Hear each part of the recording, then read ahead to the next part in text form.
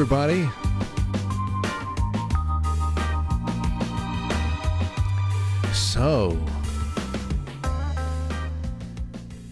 So we're here on a Thursday evening. We're about halfway. We are officially halfway through. Officially halfway through the week because we have tomorrow night, and at some point on Saturday night we'll be live, and that'll be nice. Well, me, Lauren, who knows, but still it'll be a nice little time with everybody, and I'm really excited about tonight because Thursdays are always chill, Fridays are always chill once we're over that hump. And we have a return guest, a good friend, Timothy Gordon is on the show tonight.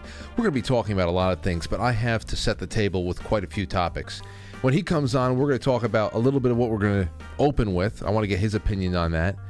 I also want to talk to him about the euthanasia thing that's getting bigger and bigger.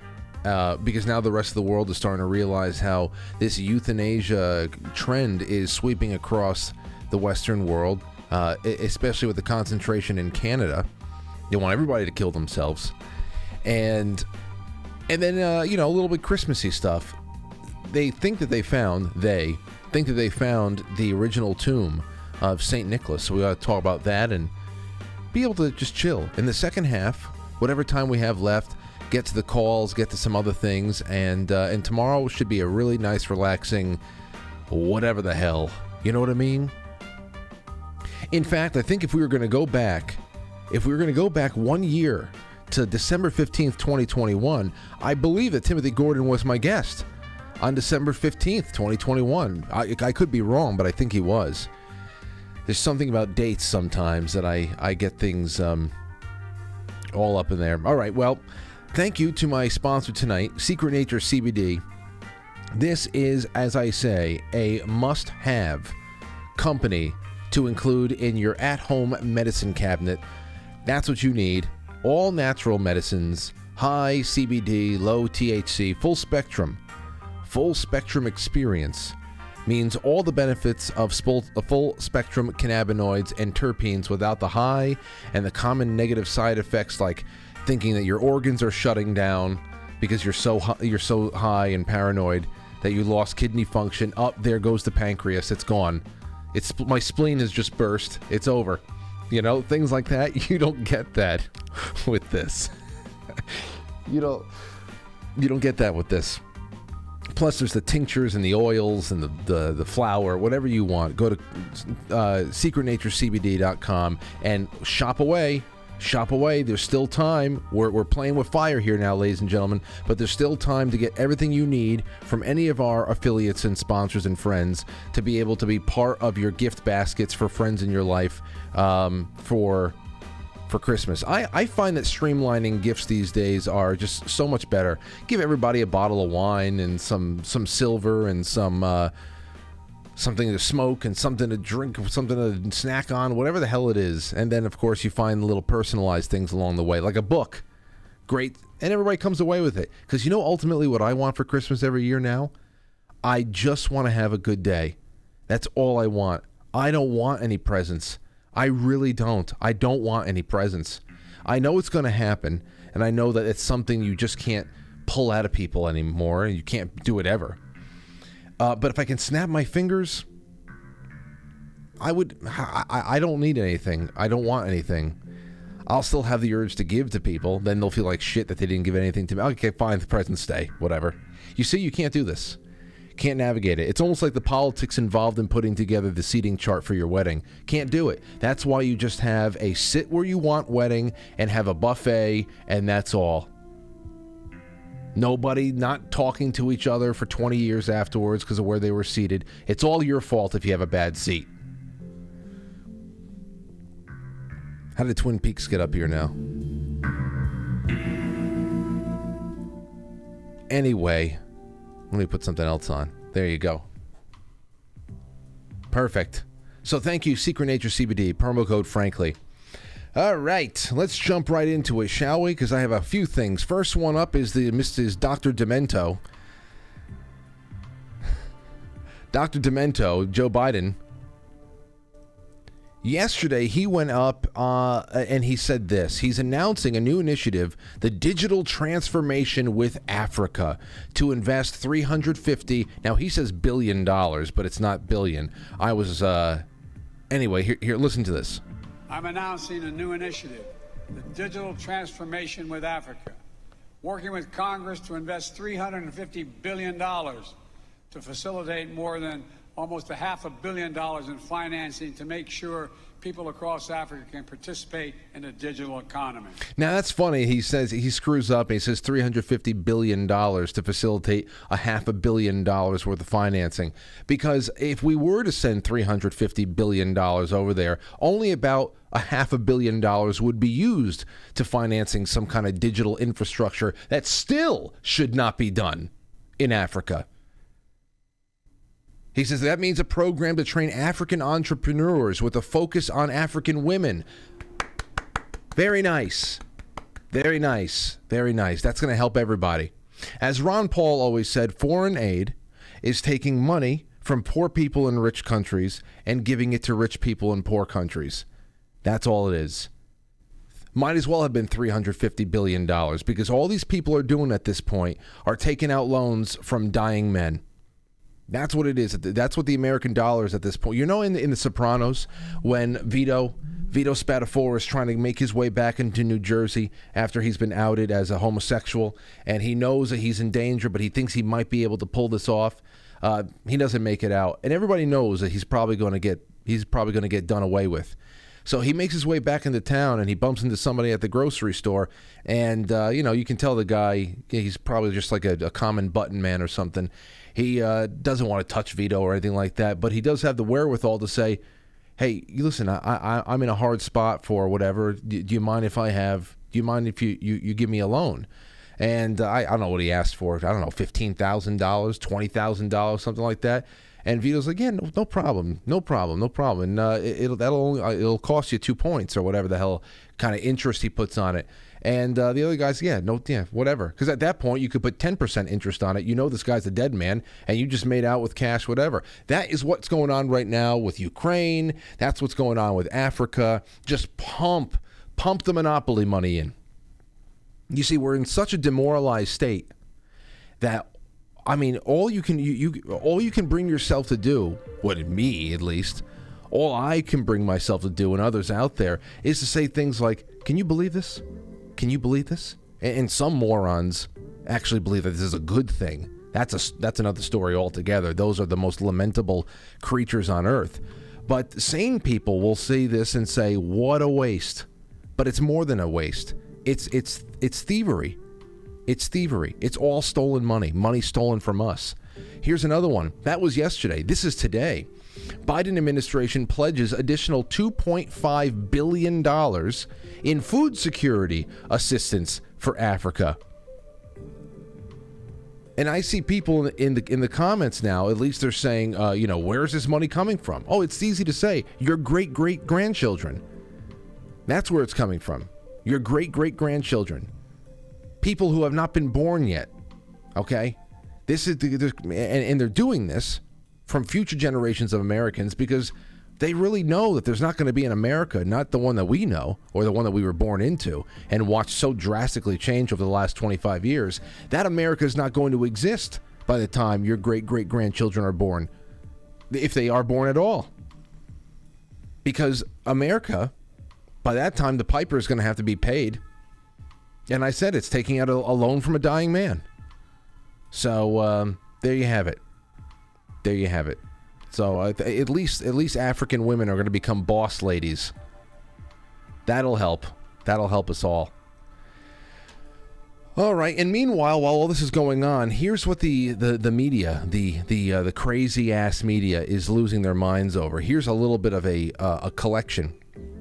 Elon Musk had tweeted out maybe a day or two ago, "Follow the white rabbit," which got people going crazy. Here's a little bit of the response.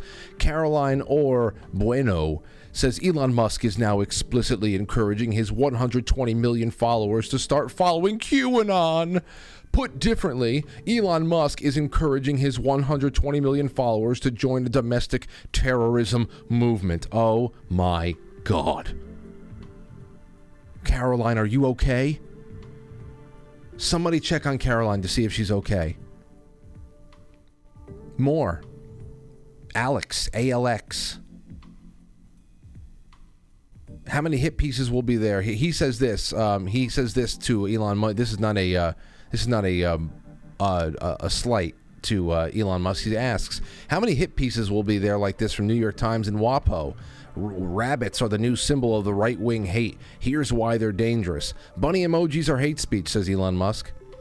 Bloomberg, nearly each day that goes by, sees Elon Musk amplifying more paranoid ideas to dangerous effect. Oh boy. Newsweek, QAnon followers are reading into Elon Musk's white rabbit tweet. Vice News, Elon Musk's latest Twitter rant includes an explicit encouragement to his 121 million followers to look into QAnon. Follow the white rabbit, he tweeted Monday. Here's what that really means. Oh no.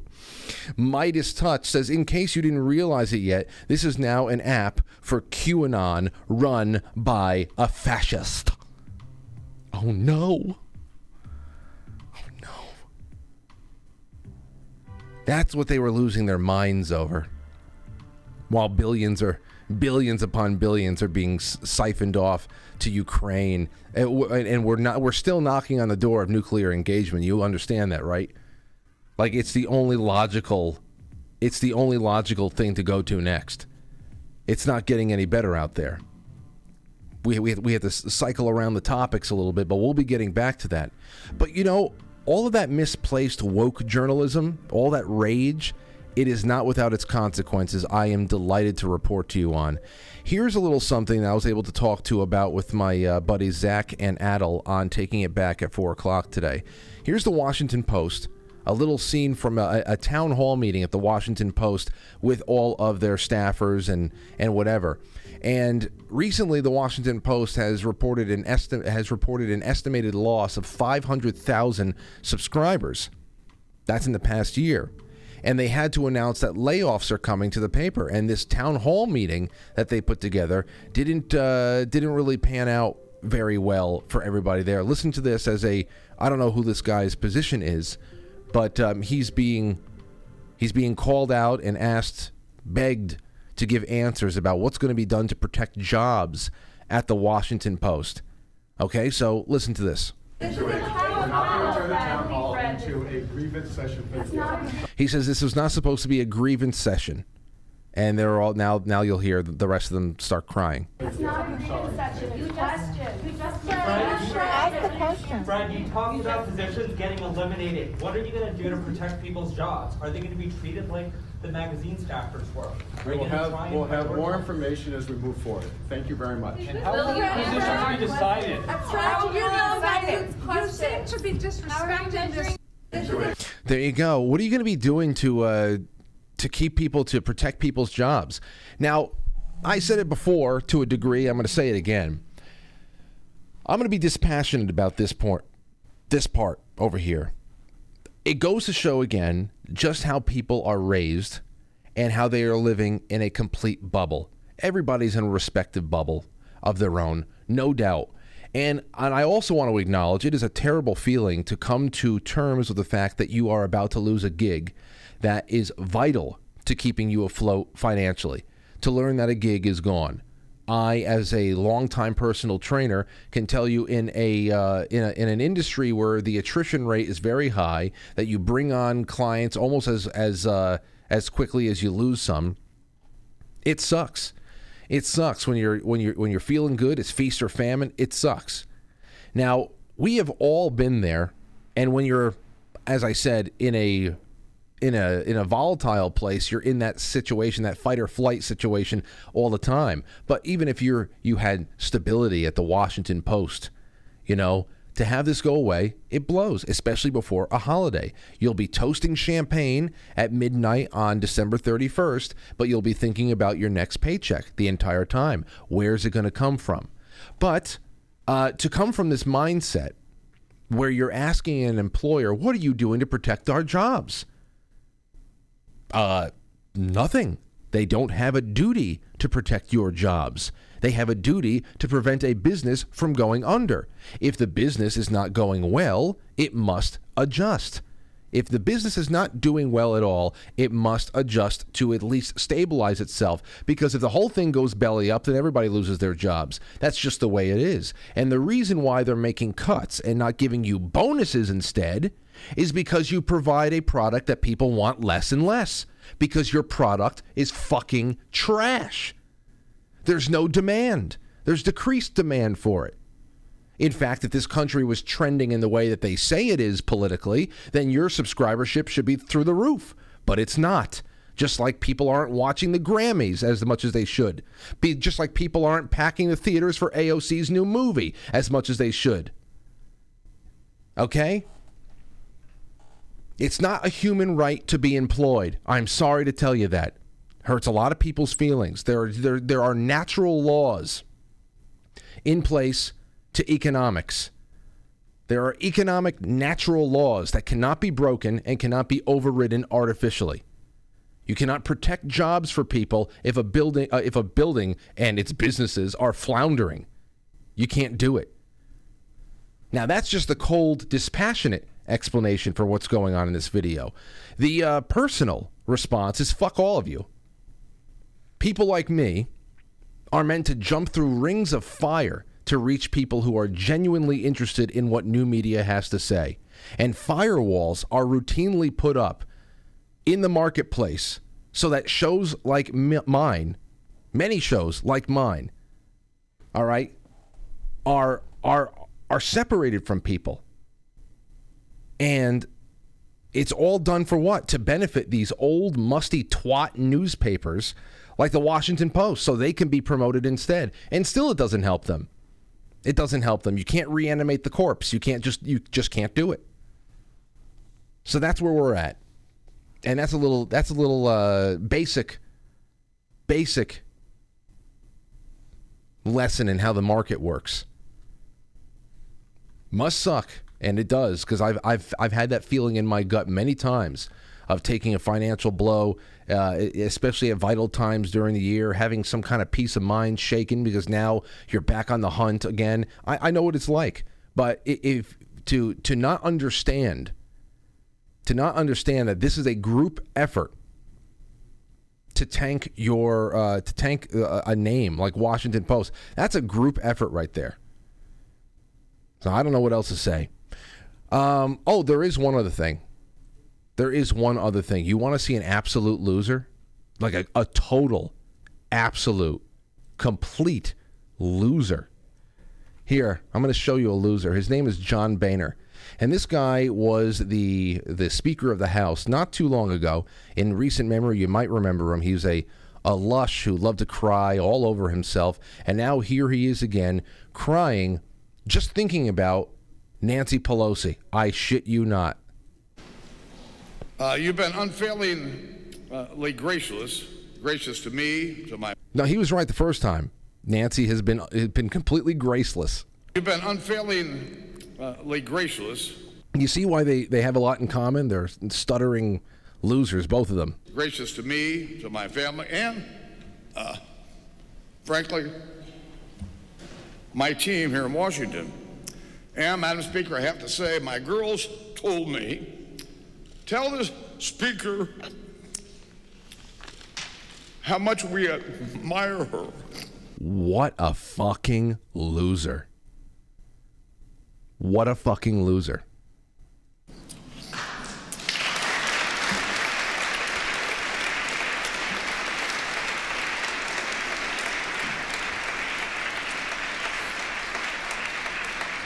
So you couldn't tell my girls were Democrats. Okay, so go blow your schnoz there, John. Who do you think drinks more? John Boehner or Nancy Pelosi? Who, like, if they were going to get into a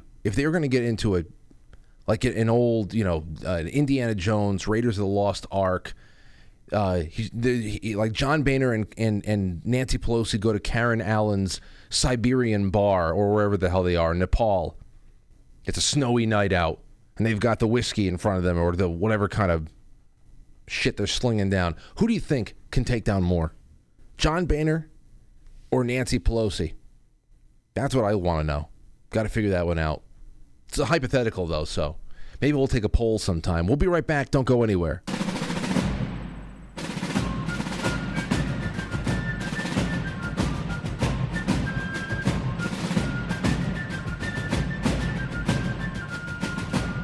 You let one ant stand up to us, then they all might stand up.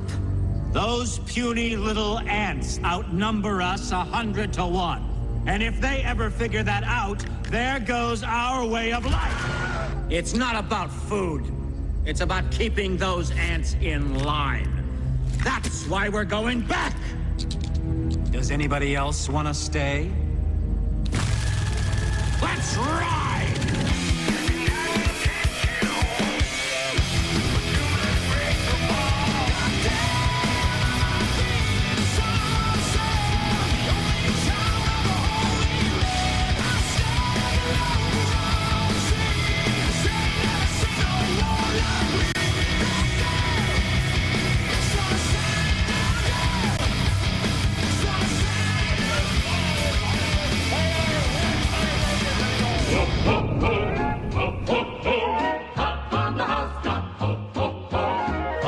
Housetop reindeer paws. Yes. Out jumps good old Santa Claus. Welcome. Through the chimney with lots of toys.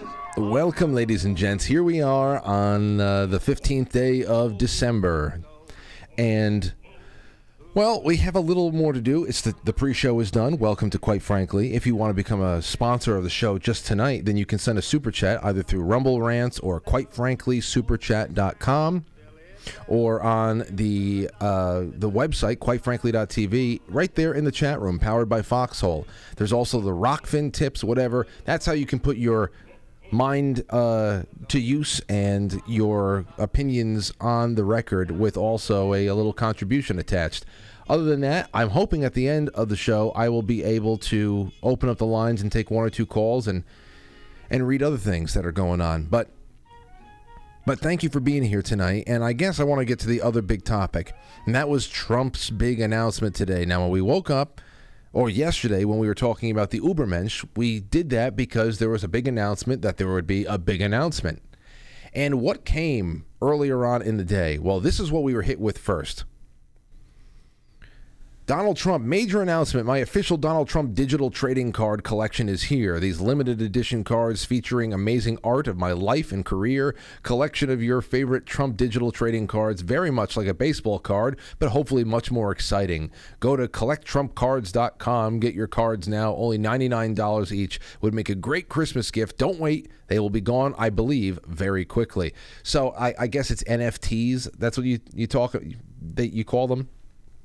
It's Trump in different kinds of superhero gear, in an astronaut's suit, and all that stuff, and it left a lot of people going, "I hope this is not the full announcement, is it? This can't be the announcement. This would be literally like getting the decoder ring from A Christmas Story, the little orphan Annie decoder ring, and getting stuck with an Ovaltine commercial instead of some big secret something." Anyway, I said I'll wait this one out to the end of the day, and then if this is all there is, I'll pour myself a nice stiff drink and have a chuckle to myself, because what the fuck at this point. But here it is. It's just a Trump major announcement, a digital trading card. But then a couple of hours later came something else, and it was a announcement of Donald Trump's Restoring Free Speech overview for 2024.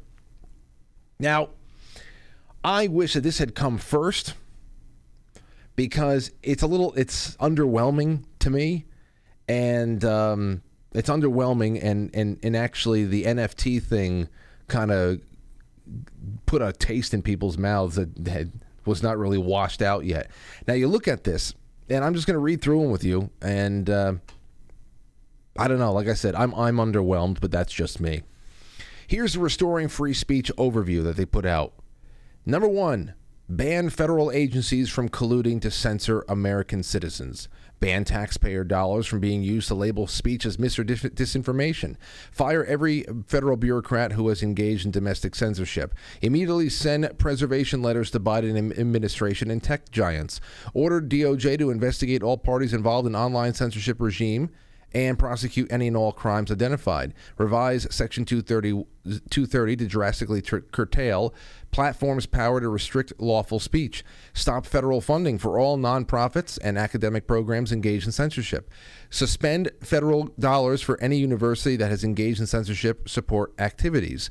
Enact federal criminal penalties for federal bureaucrats who partner with private entities to violate your constitutional rights. Impose a 7-year cooling off period before former Intel and national security officials can work at big tech platforms, and pass a digital Bill of Rights.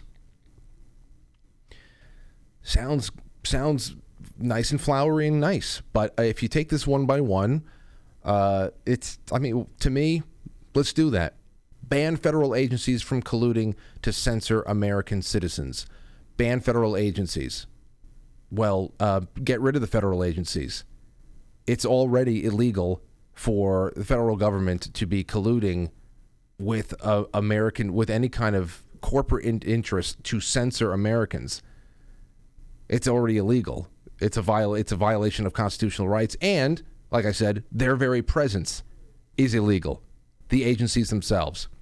Ban taxpayer dollars from being used to label speech as mis or disinformation. Yes, ban taxpayer dollars for being used for anything of that matter.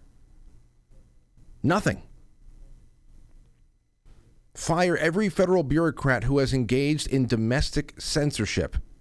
Yes, and then let's close down their offices. Let's close down the offices.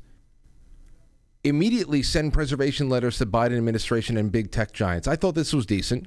You see something big going on, you see all this disclosure going on in places like Twitter, then you want to go out and grab it all. But, by the time you take office on January 2025, a lot of these other places might have it all destroyed already.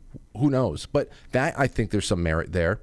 Order the DOJ to investigate all parties involved in online censorship and prosecute any and all crimes identified. That also, I think, is pretty good. Revise Section 230 to drastically curtail platforms. Now, I need somebody to explain 230 to me, because the last time I saw, it was pretty much just the distinction of whether or not a platform is classified as a publisher or not. If they are a publisher, they are beholden to, they have editorial rights, and because there is liability there. If for libel and slander and all that. But if not, then what's going on there? I would like to have somebody break that down a little bit more. What is the actual revision? Is there a big revision that has to be made, or is Section 230 just needs to be applied successfully in a court of law to set some kind of a precedent there? Now we get into other crap. Now the next three are like shit.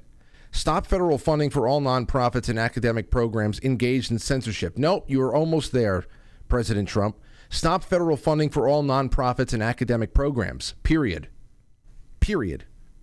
Suspend federal dollars to any university that has engaged in censorship support activities. No, suspend federal dollars to any university. Period. It's unconstitutional.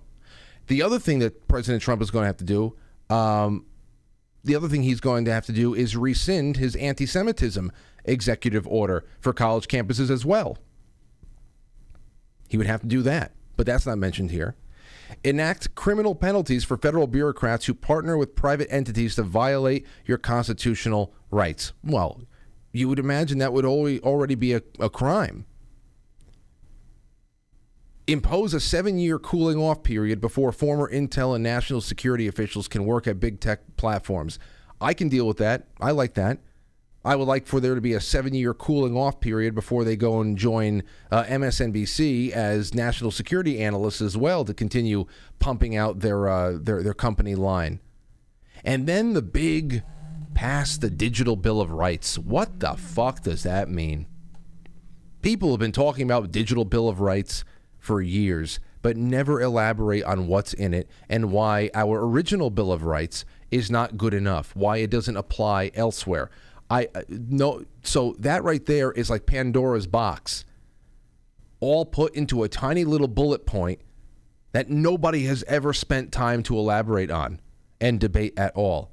So I can probably whittle this entire thing down to 3 decent points, and the rest, I mean, to the unknowing, this all sounds great. But to those who know, this is literally 80% of it is rearranging the deck chairs on the Titanic. 80% of it. So as far as the big announcement goes, I wasn't impressed, but this is not something that keeps me up at night. I'm excited the next day anyway. I guess I'm just not the audience that this is meant for. But I would love to hear what you guys and gals think about that. I should be able to take some calls in the second half, and that'll be a fun time. That will be a fun time. I don't know. There's just so much. There's so much happening on and off air, if you know what I mean. And I'm accepting any and all ideas as to where this is going. The nuclear war thing, that's something else too, again, that we have to talk about. But I need to bring up euthanasia tonight with Timothy Gordon, because we're talking about ethical and also spiritual situations there. He should be joining me any second now. And I also want to talk to him about some theological issues and questions I've had about the faith and about Christmas and the incarnation and all that. It's actually a question that I'm going to keep on ice so that I can ask other people, like Timothy Alberino. I was going to ask Jay Dyer last night. I'll have to save it for the next time he's on with me. And yeah, that's a lot. That's a lot of what's on the agenda for tonight. I also have this Notre Dame's uncovered tomb. Since we're going to talk about St. Nicholas's tomb being discovered, Notre Dame's uncovered tomb starts to reveal their secrets. If you remember, it's very rare on this show that we find a follow-up to anything that is interesting like this. It's usually once or twice we hear about it and then it goes away. Unless, of course, it's articles about sex dolls. Notre Dame's uncovered tombs start to reveal their secrets. 2 sarcophaguses. I thought it was sarcophagi. I thought that isn't the plural of sarcophagus sarcophagi? Anyway, the 2 sarcophaguses unearthed in reconstruction work after 2019. 2019 fire identified as elite canon of Cathedral and Young Cavalier. 2 lead sarcophaguses discovered buried under the nave at Notre Dame Cathedral in what was described as an extraordinary and emotional find have begun giving up their secrets, French scientists announced on Friday. Hey, Tim, are you there? I'm here. What's up, Frank? Ask me something, because you're a guy who has a really good handle on the English language. Well, I mean, sarcophagus is not an English word, but isn't the plural of sarcophagus sarcophagi? Yeah, it is. Okay. Yeah, nominative plural. Yep. Okay. See, over here on the Guardian, they published sarcophaguses. That's not so maybe it's in honor of Christmas, like hippopotamuses. Yes, like, hippopotami. Yeah. Dude, so welcome. Yeah. Well, are you sending over some video for me? Oh, am I sending over video here? Never mind. I don't know what it's doing. Can you see me? No, I cannot. That's why I asked if you were sending video. Yeah, no. Hold on, let me try to. Sorry, this is a weird connection. Let me. I'm with you. Let me try to get back on. All right, no problem. Bye. Sorry. You got it. So I'm just going to keep reading this. And the first contains the remains of a high priest who died in 1710 after what experts say appeared to be a sedentary life. So was it a fat skeleton? The occupant of the second had not yet been identified and may never be, but is believed to be a young, wealthy, and privileged noble, a.k.a. a vampire. who could have lived as far back as the 14th century. The tombs were uncovered as part of a cache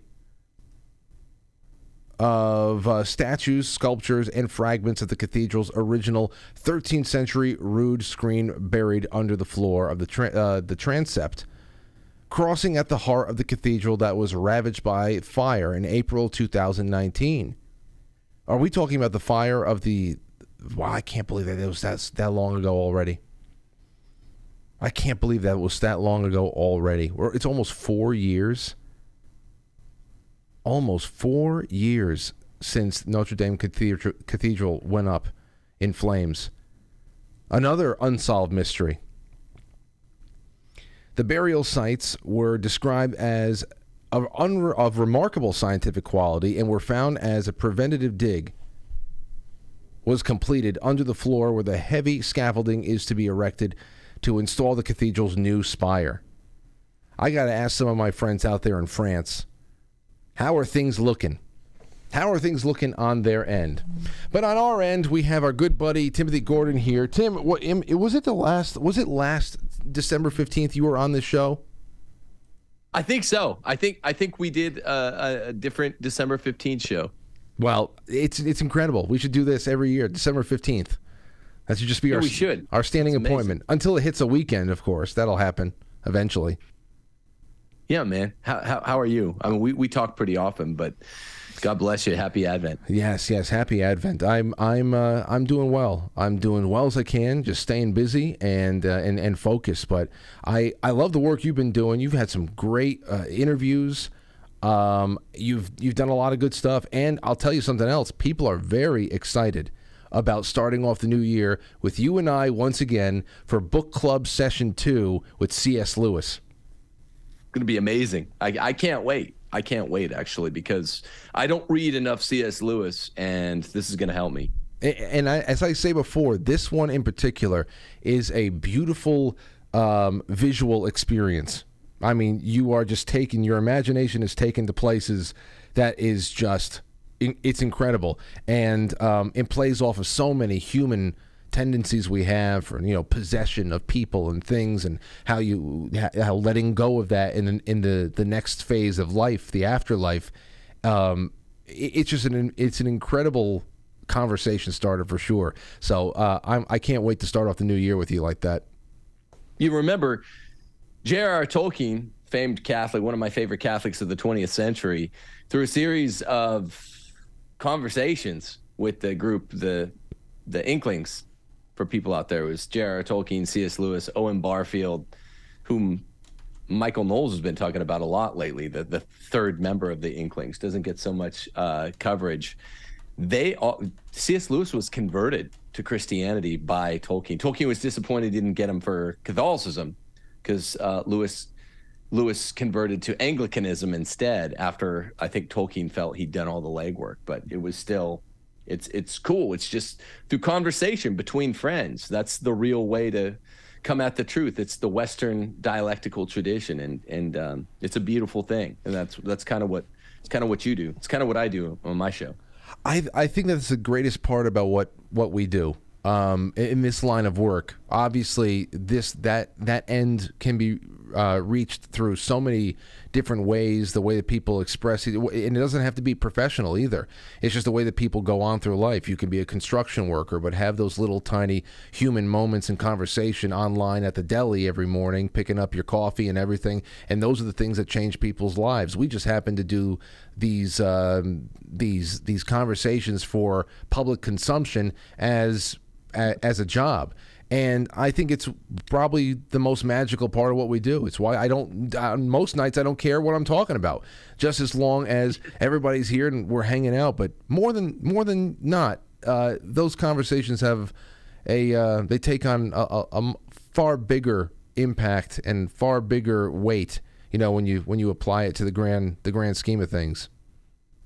That's really true. Yeah, and it's the other part in the Western philosophical tradition, beginning with like Socrates and Plato. It's the other part of the conversation that sounds all kumbaya and gay, but it really makes it special, especially when you're interacting with cool people online. You find people to be regular guests or friends online. You know, it's cool. We met this fall, you and I, in person. It's incredible. I've been hanging out online a lot with Royce White lately, and just really cool guy. I'm like, there's some real phony ones out there. There's some real ones though, and it's really special. And we find people that are truly open-minded, not in the phony, fake and gay, radical left sense of it, but truly open-minded. You can really figure some stuff out when you have a couple smart guys that are open-minded and are willing to be wrong in order to be right.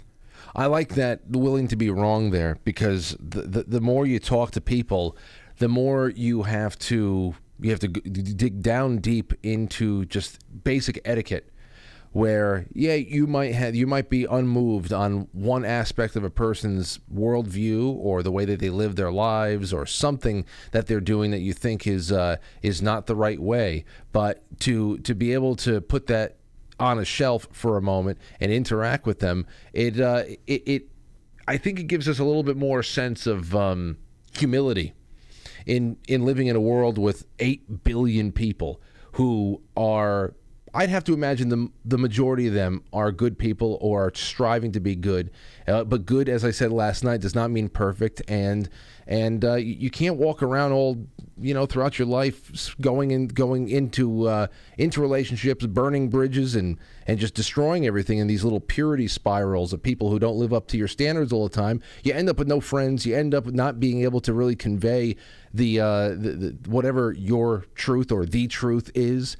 It really hampers things. It's a big downfall of what purely digital interaction leaves you with all the time. People are just not acting the way they would if you were sitting across from them at a cafe table having a cup of coffee. They're not acting the way that they would. That's exactly right. And as a concluding notion here to what we're saying introductorily, I just say what the draw of your show, Frank, what I've always loved about it so much last 4 or 5 years, as long as I've listened. And what people love about it is, I realized it tonight when I was getting the coffee together. You're like, to non-New Yorkers especially, but everyone who listens to you, you're like a non-fat, non-pissed off, but gratifyingly, when you do get pissed off on air, like what you were saying the first 20 minutes, you're like a better Michael Savage. For the rest of us who don't know New York, I've only been to New York that one time that we met. All the same virtues, but many, many more. Your show is really good. And I listened to Savage for 10 years before it would give me headaches. When I was a school teacher, I'm like, I have to turn this shit off, man. He's just angry all the time. The trick is to be kind of angry, like what you're saying about Boehner and Pelosi, without being angry. You do that masterfully, man. Well, if I was pedal to the metal like Savage for as long as he did, then I'd have the heart attack like Savage quick soon too. And so you have to. I don't know. People don't want to hear. And I love that the Michael Savage show. We listened to it for a lot over here, at least from I only started listening to him around 2015. That's when I first started listening to him, around 2015, maybe early 2015. My buddy Matt turned me on to him.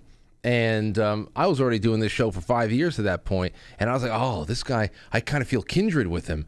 And so I'm glad that I got in on the end when he was still screaming at people, because he's calmed down a little bit now. Has he? I listened from 2003 through about 13 when I was in law school. And, I was out of the country studying in Rome for a little bit. But I liked when he screamed sometimes, but it's like you got to be in a good mood some of the time. I just think he is a kindred spirit of yours in all the best ways. You capture a lot of Savage. So. Well, thank you for that, man. Thank you. And it's good to have these little introductory comments and these back and forths, because that's really the basis for all the other things that we have to do. For example, free speech and censorship in itself. What do you think about any of the things going on with Twitter? What have you talked about on your show? What do you think the biggest takeaway is? You think is the Donald Trump big reveal today? Does it go nearly as far as it should, or what? Let's just talk about speech for a second before we jump into Christmas and everything.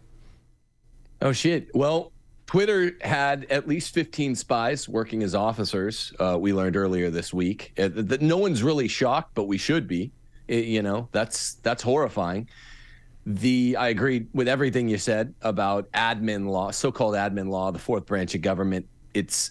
Why doesn't Trump just shut it down if he wants to drain the swamp? Why just shut down the speech chilling departments of ABC law? It's not consonant with a Republican form of government. It's not consonant with the 10th Amendment or the police powers of the 10th Amendment. It's not consonant with self-government writ large. And the first part of Trump's announcement, I agree with you also that those came in opposite order. I mean, you can't take anything seriously the guy says after he shares his trading cards as a major announcement. And I forget what else you said, but your comments about Boehner and Pelosi were ingenious. I always hated that guy. And that's really the face of the United States government. That's it. Because, Paul Ryan was his little protege. Then he took over. We still see that Paul Ryan and Mitch McConnell are the ones who were obviously working and pulling strings behind this lackluster midterms, directing money to where it would do worst. And then, of course, when they got the result that they wanted, they quickly blamed it all on Trump because they want those years to be far behind them so they can get back to, suckling off of people like Nancy Pelosi, like the big circle of friends that they are.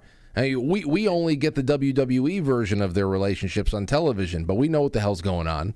That's just it. I mean, they tag in like anybody else does. But yeah, I think that we're in a better position than we have been. I just hope that the world can hold together so that we can take out the soldering irons and secure this a little bit more, because we are in fragile condition.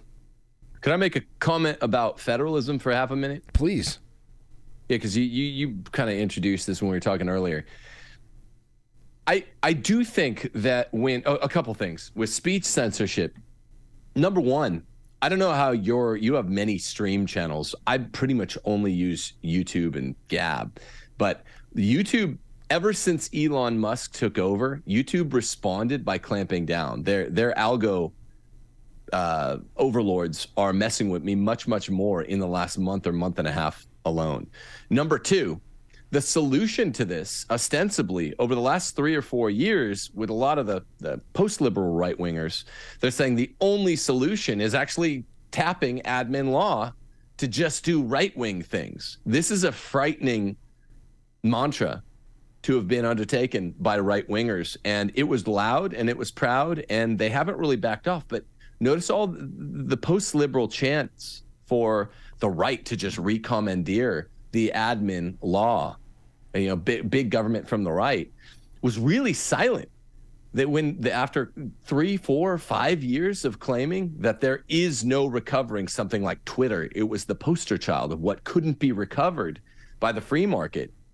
They were utterly, definitely silent when a free market sector solution basically set all of us free to make our homo LGBTQ jokes on Twitter once again. That solution was named Elon Musk. I'm a Roman Catholic, so I can't believe in him much, but that was a private sector solution. And the most important thing is what you said earlier. If you're going to start to chip away at the administrative state, which right-wingers like Adrian Vermeule are saying, again, we should just tap the administrative state to do right-wing things.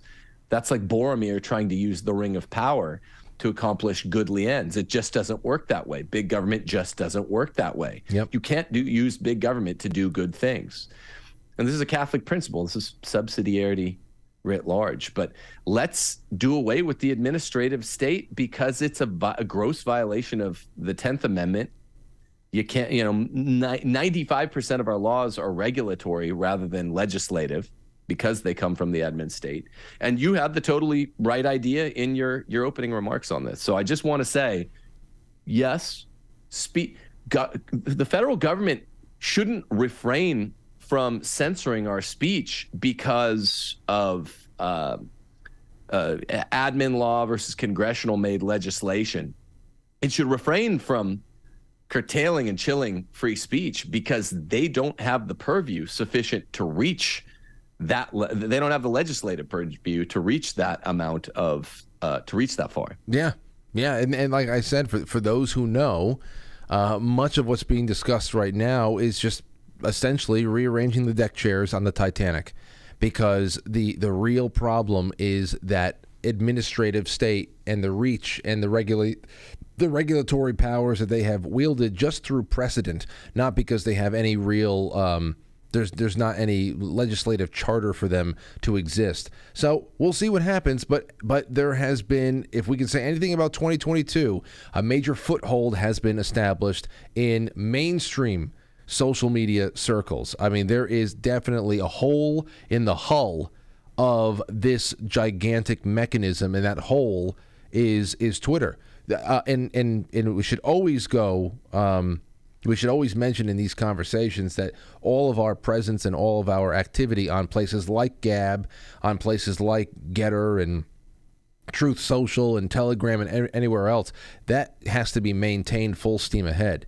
I mean, don't take the bait of reinvesting all your time into Twitter. Use whatever weapons are available, whatever tools are out there. But I think we've done great things for the future in helping decentralize social media. But let's get around to some Christmassy things. Did you hear about this? Because last time we talked about St. Nicholas a little bit, and now a couple of weeks, actually October 19th, I've been waiting to do this with you since October, Timothy. Here it is. The tomb of the original St. Nick reportedly discovered. This is by the Daily Wire. The tomb of the famed St. Nicholas, whose memory was immortalized as Father Christmas and still later Santa Claus, has reportedly been found. The original St. Nicholas served in the 4th century as Bishop of Myra in what is now Turkey. He is famed for his anonymous gift-giving, including surreptitiously stuffing coins into people's shoes. Quote, the first church was submerged with the rise of the Mediterranean Sea, and some centuries later a new church was built above. Osman Eravzar, the chief of Cultural Heritage Preservation Board in Antalya, said of the church in Demre. Now we have reached the remains of the first church and the floor on which St. Nicholas stepped. The tiling of the floor of the first church on which St. Nicholas walked has been unearthed. Have you read into this at all? Well, first off, I just want to open by saying I guess they had global warming then from carbon emissions, because the seas rose and caused the it was flooding. Just too much with the fossil fuels. Yeah, they had too many fossil fuels, too many Humvees. It's beautiful that his real tomb was excavated. I just say this to all the Christians out there. Time and time and time again, anytime we've been told this was a phony sarcophagi, they turn out to be real. The phony sarcophagus of some other priest at the church, some Turkish priest, was the one that had been misidentified before. And we're always vindicated. We Christians are always vindicated. These guys, if you're a real atheist moron like, Dawkins, you got Hitchens, who's a pretty smart guy. Most of us were at least partly compelled by some of his arguments. But you take like a Dawkins, and they have to back up so fast they're moonwalking when they actually move to say this Christ and all of his followers were mythic figures that the Christians just made up. Not at all. So it's beautiful when St. Nicholas of Myra, who is this great hero of the first ecumenical council in the Catholic tradition at Nicaea, was a real guy. He's a real guy, and he really did all the things that we attribute to him. It's beautiful. And he was a brawler too. Yeah, that's the tradition. The first account of him striking in the face, grabbing the beard and hitting in the face. Arius, in some ways the kind of heresiarch, the first. In the Catholic tradition, we have 21 ecumenical councils. Most of them respond to some heretic. And at the Council of Nicaea, this guy Arius was the one being repudiated for having said that Jesus was God-like, but not actually a part of the Trinity. he got struck in the face by Santa Claus, literally his beard grabbed and decked on the side of the face. That first story popped up in the 12th century. There's no records of it before that, but I'm always hoping it's true because I like this notion of a kind of Mel Gibson Santa Claus, That's a great way to saying it. And actually and that's the other thing to look forward to. I'm always looking for things to look forward to. There's some things in 2023 that are already on my radar. Some things at home that Lauren and I are working on. We've got a great book club lineup. There is just good things. The one other thing is at Easter, we get Mel's second, get the sequel to Passion of the Christ, huh? Yeah. We don't know exactly what the footage is going to comprise. That they've been really guarded about that, but it's going to be exciting. It's kind of like, man, this is the part that's that remains to be seen from both a scriptural and a kind of ontological perspective. I really want to know how he's spent 2 hours of footage. I am going to put money on it. I don't know who would take this bet. It's actually kind of stupid, but I would bet you anything, or at least I hope. Just knowing the kind of visuals that Mel has sought to recreate in the past, that he is going to find a way to follow Jesus's, kicking ass in hell. That whole descent into hell thing. Well, like I want to see the redemption. What was going on during the 3 days when he was on a mission elsewhere. I hope that he does that, because he already jam-packed the first Passion film full. I mean, the Satan in all of the different messed up baby forms, peeking through the crowd and stuff like that, had no problem dipping into the netherworlds to create imagery and really leave a mark on you. I hope we get that. Yeah, the scouring of hell, and the setting free, the gates of the non-hell of the damned. I really hope so too, and there's been a lot of speculation about that. I have a question for you, theological question about the faith. I'm going to ask this of a couple of other people too. Actually, and both of them non-Catholic. I'm going to ask Jay Dyer this. He's Orthodox. I know you guys just did a show together. That was great. I want to ask a few other Christian friends of mine too, but because I'm curious about the question being, why flesh? Why sacrifice? I mean, for all religion and all throughout time, there's always stories about people having to sacrifice a chicken or a goat or a lamb or something. But especially with Jesus Christ, when I think about the incarnation and then the subsequent suffering and the crucifixion, that whole story arc there, whether it is a benevolent or a malevolent group out there, my question is, why the sacrificing of flesh? Why is it so important to reaching or achieving a mission? It's not just the death, but the incarnation. Why the live birth? Why must he had been born of woman?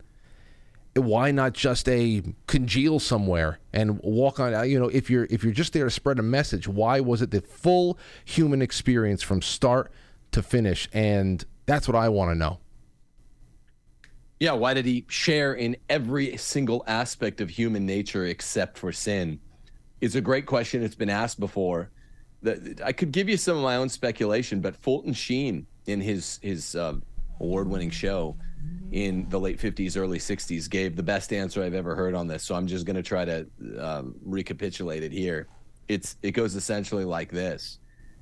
What people have to, just particularly non-Christians out there, have to understand is that the sin in the garden of Eve and Adam is what required the incarnation of Christ, right? So without the second person of the Holy Trinity would not have had to come here to earth without the fall of Adam and Eve and the fall of man into the state of sinfulness where we're more prone to sin than to not sin. We call it concupiscence.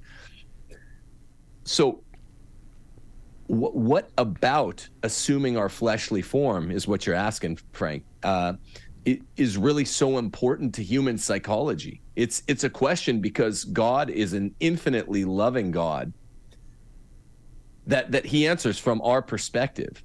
He answers, it's given into the mode of the receiver, to use Thomas Aquinas's expression. And what Fulton Sheen says that's genius is this. Look, there are 10,000 world religions or whatever. Only 3 of them are Abrahamic monotheisms. Only 3 of them are monotheisms, right? Christianity along with Judaism and Islam.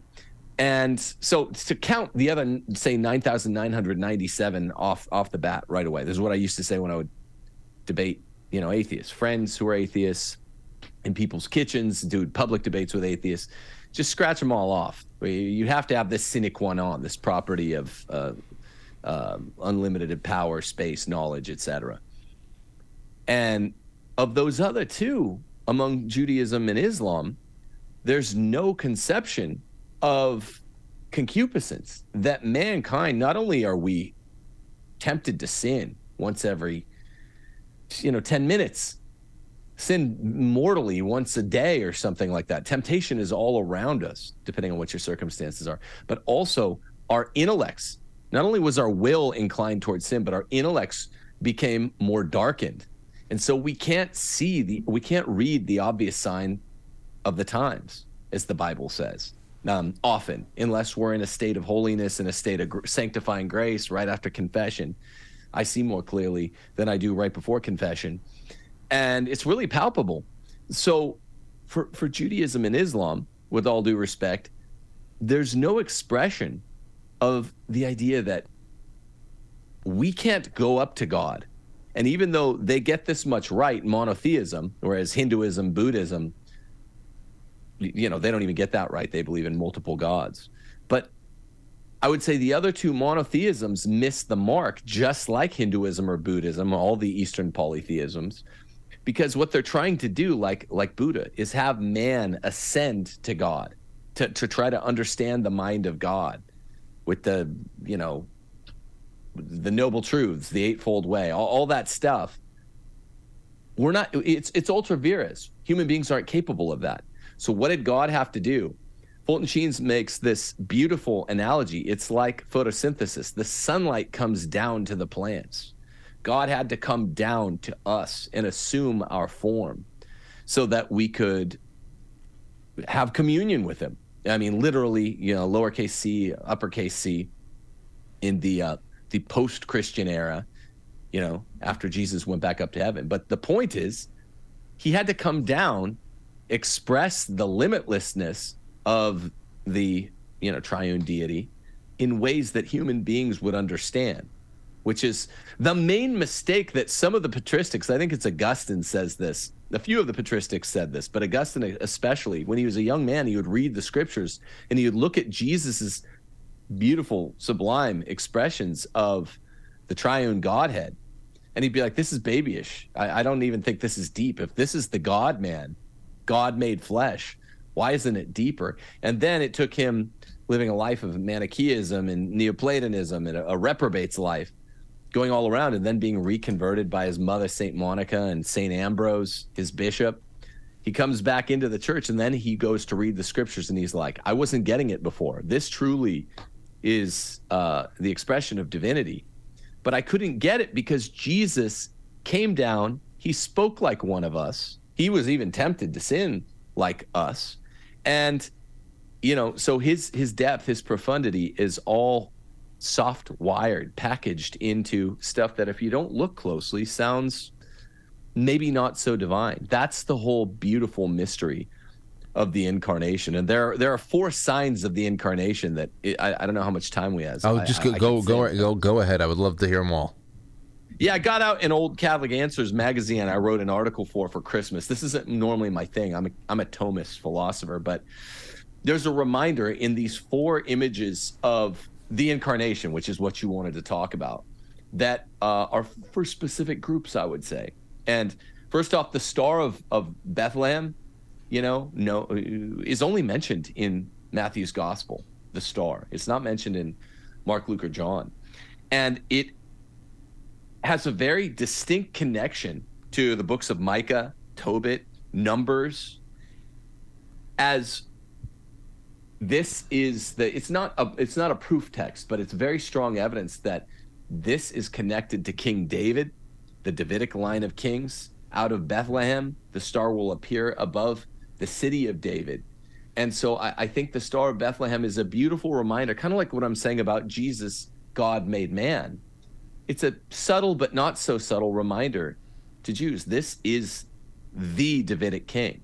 This is the Word made flesh that was told about in these Old Testament books. Now, secondly, I would say another beautiful, subtle, and not so subtle image of the Nativity, the Incarnation, is the manger. This is one that if you speak to Jay, I know you guys are friends. I think he would agree. It would be maybe your Protestant Christian listeners that would be most touched by this, the way the Jews would be most touched by the star if they really take it to heart. The manger is a stark reminder of the real presence. It is a prefigurement. Jesus literally came, and as a little baby, prefigured by the lamb, was laden in an animal food trough. That in John chapter 6, I just want to remind people in this Advent season, happy Gaudete week, by the way, we're in the week of the pink candle, that he was prefigured. He was laying to rest in a feeding trough. And then in John chapter 6, in the bread of life, they use the word for animal feeding when he says, you have no life in you unless you gnaw or nosh my flesh. He's not being figurative. And to make this really clear, his first little crib, baby Jesus, he was laden in an animal feeding trough. That's incredibly powerful stuff if you take it to heart. It's subtle. I missed it until one beautiful Latin midnight mass in 2014. A trad priest pointed that out, and it hit me. But it's not so subtle. Just like everything about the Incarnation, it's subtle, but if you have eyes to see, it's not that subtle. The third reminder is the shepherds, the ones that were blessed to see Christ first. And it's a humble reminder to the high and the mighty, whoever that may be. The socialist would say that's always the wealthy. It's just the high and mighty anyone. It's the people that are out there living a simple life that see Christ first. And fourthly, the shepherd's crook is supposed to be, what the shepherd uses to literally wrap around the necks of wayward lambs. Means bishops who, your audience, even if they're not Catholic, they can all join me in saying Catholic bishops are themselves wayward. They need to remind themselves and their wayward flocks that their job is to reprove the laity lovingly in the name of Christ. All of this is bound together in this one story true story in Matthew's gospel. It's amazing stuff. And it just, as a kid, because I didn't even believe this stuff going to Catholic schools, I was excited for Christmas for the coarse, crass, materialist reasons that everyone else is. But this stuff truly, particularly in the third week of Advent, Gaudete Sunday, it makes me truly joyful. And remember, Advent's got 3 purple candles, 1 pink candle. It's a penitential season, which is the purple, the somber. We should be afraid of the Parousia, the second coming. But it's unlike Lent, because there's a healthy mixture of joy, which is what the pink candle is there for. And that's what Gaudete Sunday is. It's the joyful part. That's why I love Advent. It's more fun than Lent, which is purely penitential. I'll tell you, I gotta agree with you, especially the last 2 years. I think last year I felt it even more so than ever before, where, last year, the year before that, I was a father. And I started becoming excited 2 years ago, around this time when Aurora was born. She was only a couple of months old. I got excited a couple of years ago just because I'm thinking, well, now I got to make Christmases special for her. And I started getting excited, feeling that those old excited juices come back from when I was a child. But because I haven't felt that in a long time, for all those crass reasons. Because there was, you're in school every day. There's decorations up. You're doing the Christmas play with all your friends in Catholic school. You're doing your Advent calendar, eating all the chocolate every morning. You're doing all. It's just that these things are piling up, and then there is Christmas Eve. You got family. You have that first rounds of gifts. You got a lot of food. Your cousins are over. Christmas Day. It's just gifts everywhere. It's gifts. It's gifts, and then all of a sudden it becomes a pretty sober event. Throughout high school, throughout college, it gets more and more sobering. You realize that childhood was just that's not coming back. But then you start realizing, for me, last year, like you were talking about, that you start feeling the joy this time of year. Last year was the first year that around this time, making all these considerations, these supernatural considerations of this time of year and the incarnation of Christ, I started feeling childlike joy. And it wasn't because I knew that a certain gift was going to be waiting for me under the tree, and I started feeling it in Easter for the first time too. You know, Easter weekend the last 2 years, they were very exciting for me, and it wasn't because somebody had a basket waiting for me in the living room the next morning, and we saw all the carrots on the coffee table half chewed from the Easter bunny. That's long gone. So I totally understand what you mean by that joy. I feel that starting to creep back into my heart, and it feels so much better because it's not attached to anything material. Yeah, I mean, I can't imagine what it would have been like. I've talked about this lots on my show, and I think lots with you on this show throughout the years, but I can't imagine what it would have been like to have a nice, both and to grow up going to Catholic school, believing it all, and you get your presents too. It's like, the cherry on top. I heard Michael Knowles say this on Matt Fradd's show a couple weeks ago, and I just couldn't relate to something more. Growing up in Catholic school, I'm not sure he went to Catholic school, but I grew up in a Catholic school. I was a full non-believer by 8th grade by the time I made my confirmation. I mean, it couldn't have meant less to me, and I wasn't trying to be disrespectful. I'd come up in the post-conciliar church. Like I didn't believe a whit of it. So yeah, Christmas was special because it's like, well, you do these stories where you talk about church. Me and my brothers would always say, come on, not that this is an evil notion, but like let's get church out of the way. We would say it, and it was totally an afterthought. It's totally disrespectful. There's nothing wrong with wanting your gifts, but say let's get Christmas mass out of the way, and then we'll get home, we'll get to our presents. Now it's like I've just replaced the childlike joy with a more profound childlike joy that I used to think people were lying about before. I can't express it since I realized with certainty that it's all real. It's all real. Yeah, and that's another thing that we did last year. As a side comment, I asked you what your favorite Christmas song was last year, and last year was the first time that I told you that I listened to the Little Drummer Boy, and I for the first time ever, I didn't skip it when it came on, one playlist or another, and I listened to it all the way, and I listened to the words, and it hit me, and I realized it almost like overwhelmed me with emotion, and I realized that this was probably one of the best Christmas songs out there. And for everything you just said, the humble beginnings in a manger, in an animal feeding trough, as you said, that the first people to lay eyes on Jesus are shepherds, and and the story of the little drummer boy. Oh my God, it makes it's so much more powerful now than ever before. And I'll go through those lyrics some other time. But one thing I want to ask you about now, since we're talking about the incarnation, we can always save this for Easter. But why the suffering then? Why not just a massive coronary at age 76? Why the crucifixion and not a heart attack?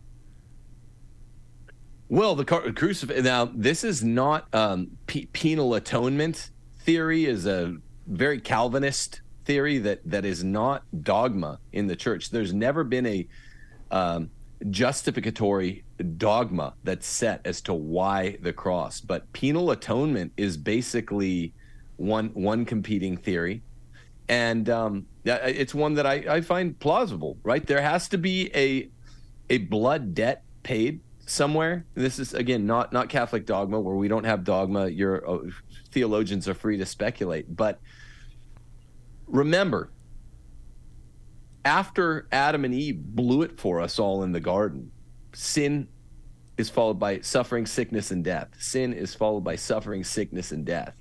They blew it for all of us. And because of really this original sin of feminism, but we can get into that another time.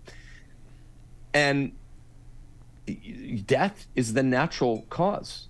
Death, is the final cause of sin. So our desserts, you'll hear Calvinist preachers like, sinners in the hands of an angry God, you might have read in school. It sounds really ugly, but death is justice for us. That's what we technically deserve. So Christ comes to trade. I mean, a really quick iteration of this. Here's what Christ traded out: his suffering for ours, his cross for ours. But a really, really, really quick walkthrough is that the Old Testament in Judaism was the religion of sacrifice, which means literally sacrifice. It comes from the Exodus, comes from Moses leading the Jews out of Egypt, and they did so by the Passover, by literally sacrifice, making holy. It would be the man makes holy by smearing the blood of the lamb over your door.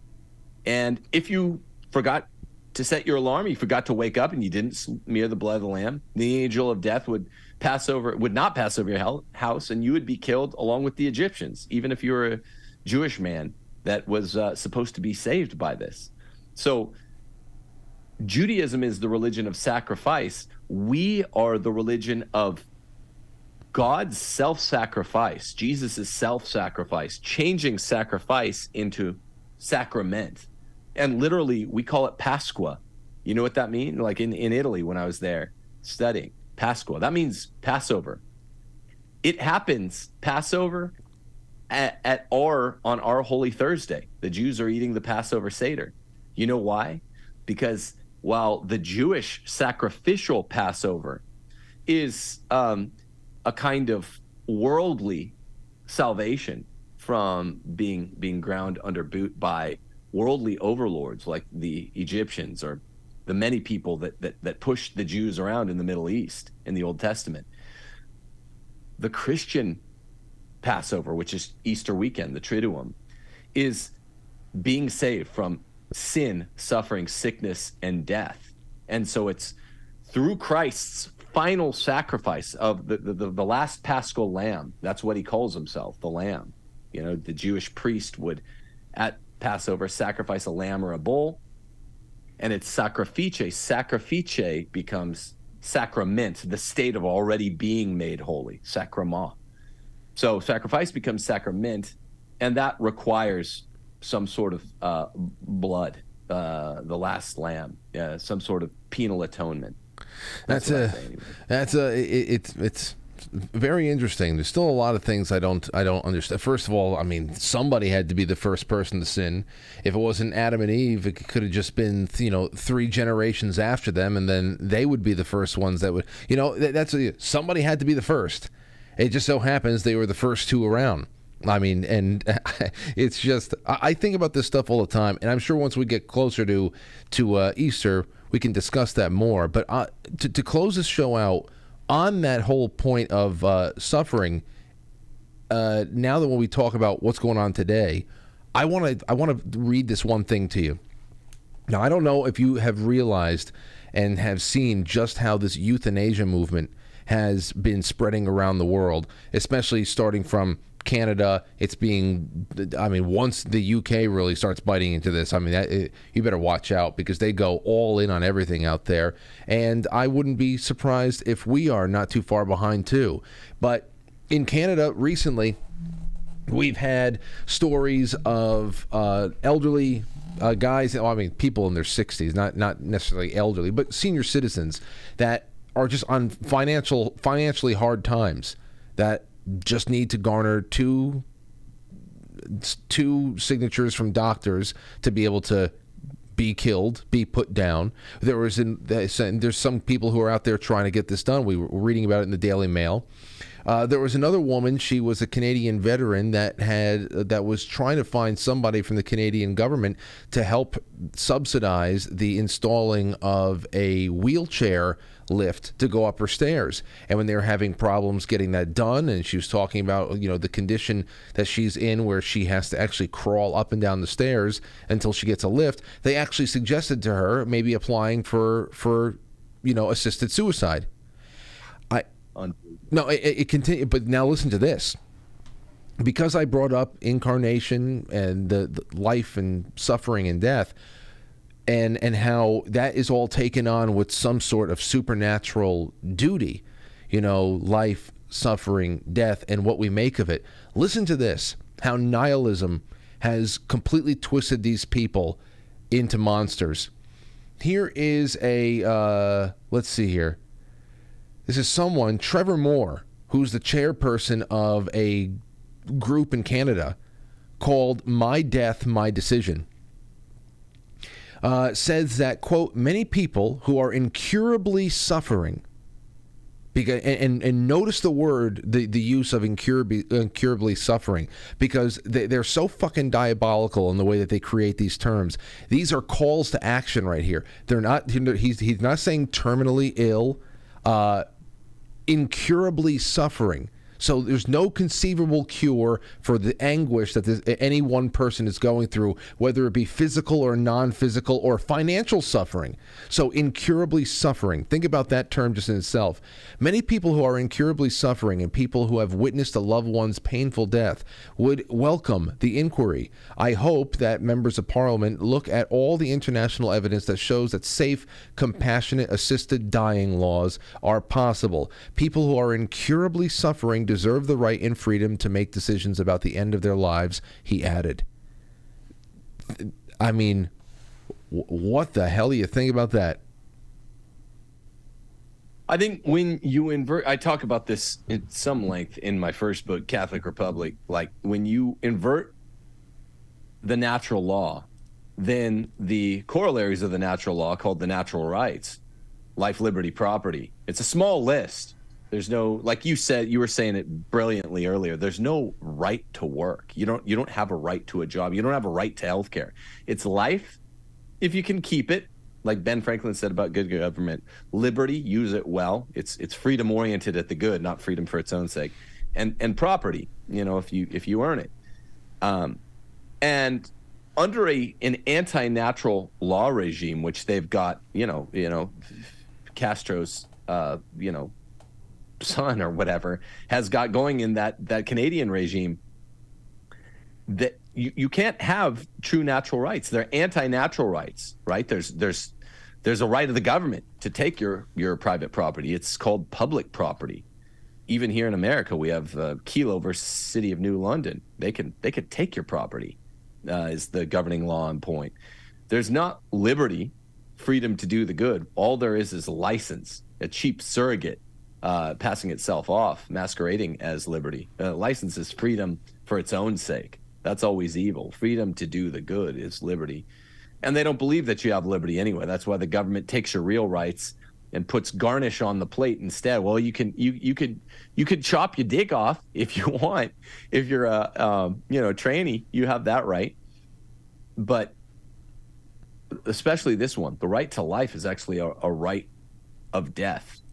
And that's why you have this Kevorkian movement in the English-speaking places, especially the Five Eyes, and it tends to begin these days in Canada because of lots of forces that you talk about there. Yeah. So I think that's sort of what's going on. It's a rush to invert the three natural rights, and this is the most shocking one because it's a right of death. It's just to see this cropping up, and of course, these headlines are published this time of year for a reason, to pull anybody who is on the path to something joyful and something that, anticipatory joy in something bigger than these reindeer games that we're always playing with each other down here on Earth. Man, it's just incredible the kind of war that's being waged. So here we are. Here we are, shouldering on, Timothy Gordon, shouldering on. And as I said before, people are really excited about starting off the year with you in book club.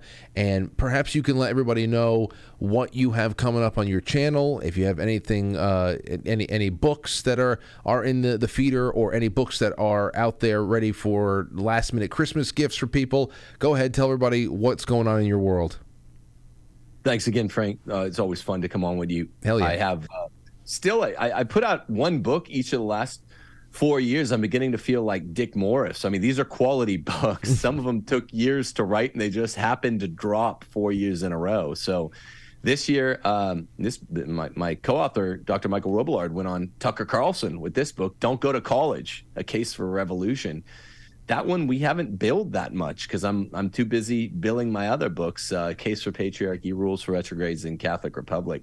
Get those at any fine bookseller today, like Barnes & Noble, I guess, or Amazon, though they're both Leviathan, leftist, heinous bitch goddesses. Are all those links on timothyjgordon.com as well?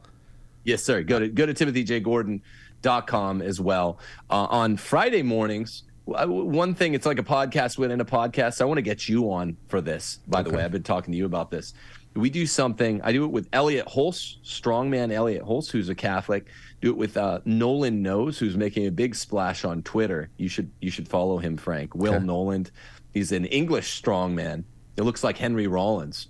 Oh, damn. I don't want to mess with that guy. And then when my Don't Go to College co-author, these are tough dudes.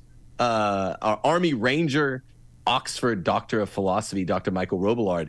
These guys are all really tough. I'm the only one that hasn't done like bodybuilding, amateur or professionally. And so the four of us do something called C-Mask on Friday mornings. It's Christian masculinism, an explanation of why Christian men should be patriarchs and shouldn't be little wimpy, nerdy Ned Flanders guys. Tomorrow we're doing a Fight Club episode, just sharing a bunch of our fights. Why Christian men should actually know how to fight and should have been in a lot of fights. I have too much experience there in my wayward youth, but it's a really fun podcast within a podcast. We do it Friday mornings. Go to Timothy Gordon on YouTube. Sometimes Royce White and his buddy AJ Barker join us. It's a lot of fun. I want you to join us real soon. Oh, I would love that. That would be really fantastic. And again, thank you for joining me for the second December 15th in a row. And I hope that we can continue this on in all the years to come. Yes, sir. Thanks for having me. And everyone out there, my new favorite Christmas song is Gaudete, in honor of Gaudete week. So God bless you all. Send me the link to that, because obviously I want to hear it. Okay. All right, man. Have a good one. Send the best to Steph and the children. You too. Peace to the whole fam, brother. Peace. Be well. You too.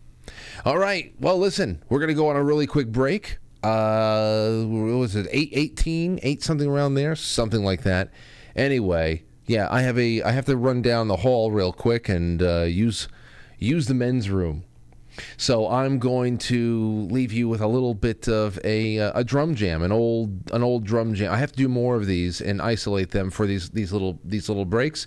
Yeah, this was a couple of years ago, about 5 years ago or so. Got to do more of these, but we'll be right back. Don't go anywhere.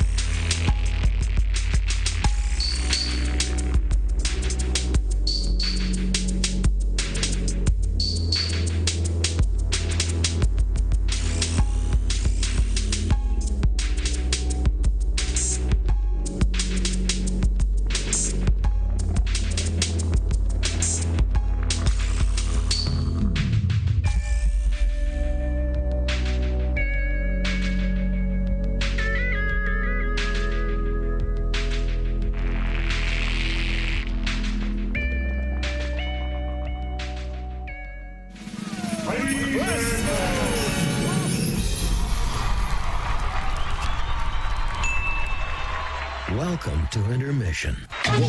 We'll be right back.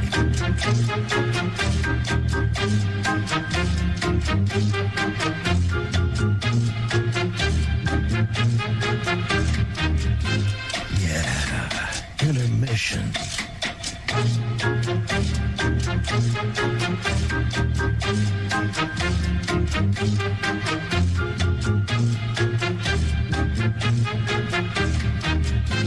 Yeah, intermission.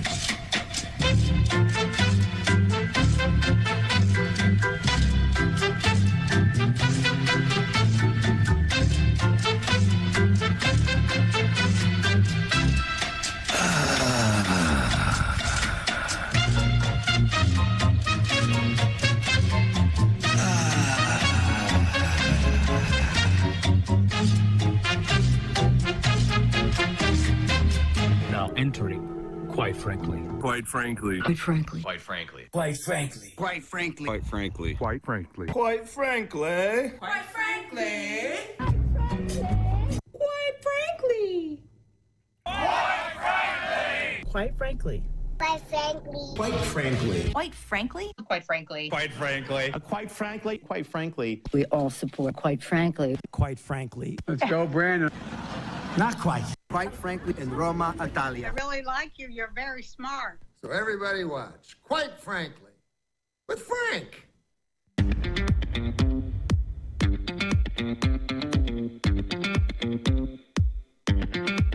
Quite frankly.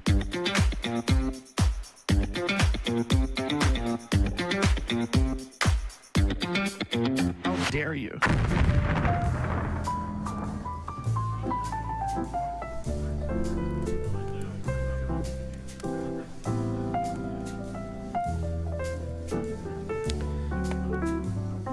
We're back. We are back. You know what I have to do? I have to play that I know I have it somewhere. It was a flashback holidays. Little Drummer Boy Synchronicity. Ah, yes. This is 3 minutes 25 seconds.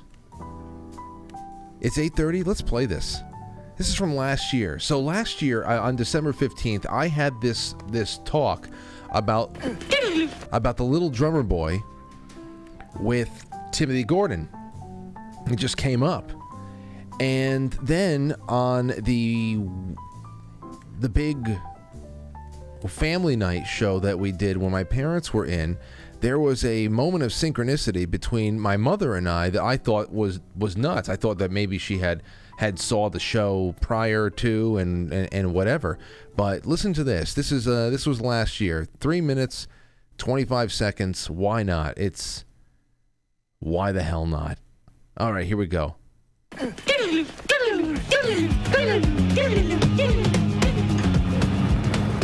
You know what's really gotten me lately? And there's Tim. There's Tim. I don't know where it came from because it was another one of those songs that I didn't like the pacing. It was easy to make fun of and all that other stuff. But Little Drummer Boy, recently, and maybe it's because of the birth of my daughter, because ever since she has been born, I am an emotional wreck about everything. But when I listen to this song, I got a new respect for that song this year out of nowhere because I always skipped. It's beautiful. Yeah, it ends up being incredibly based. I used to think it was a silly song too, but I also have begun not for the lyrical reason. I like the melody is growing.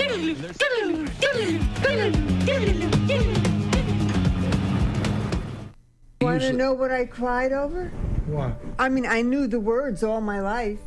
I just heard it on the radio yesterday, and I was really listening. Little Drummer Boy. You got to be fucking kidding me. Little Drummer Boy. You got to be kidding. You got to be kidding me. Did you hear me talk about this the other night? No. For the first time in my life, I heard this song my entire life, and I can't tell you how choked up it made me. As a matter of fact, because I heard it and it resonated with me somehow, like the first time ever. I can't believe we probably Drummer Boy. I went on television and like did the search. It was on. I recorded it. I didn't watch it yet because I said I need this time because I know I'm going to start crying my eyes out. But the mom, this is very odd. I mean, this is not very odd. It's Look meant on to what be. I recorded. I recorded the little drummer boy. I know. I believe you. I'm just saying that the synchronicity of you and I having this very same. Yeah. Really ignoring, not giving any. I don't even know why, because I knew the words. I used to sing along with it. It just never. There's a few things that got me. The I am a poor boy too. Yeah. And being self-conscious about not having something that would be fit for a king. But for that king to be poorer than you, he's sleeping with animals. When he said, I played my best for him. Yeah. Now, what does that mean? Because you think about what drum was he playing on? What did he have? What kind of training did he have? How good was his best? And the fact that it may not have been that good, but it was all he can give. But it's the It's amazing. And then when they say the song says, then she smiled at him. No, Mary nodded, Jesus smiled. And you think about what amazing, what I would do for a nod from Mary and a smile from Jesus. You've gotten many. Yeah. They're there. All right, That's I'm what getting very teary-eyed. Okay. Well, that's what it's about. Yeah, well. I was wondering. Oh, if I want to give you, I Incredible. And those are the moments that we pile up on this show. Those are the moments we pile up on this show that not very many shows do. I will say, and not as a slight. It's just that this is how the show was built. Those are moments that I think are invaluable. Invaluable. It's and for all those same reasons. All those same reasons. Little Drummer Boy lyrics.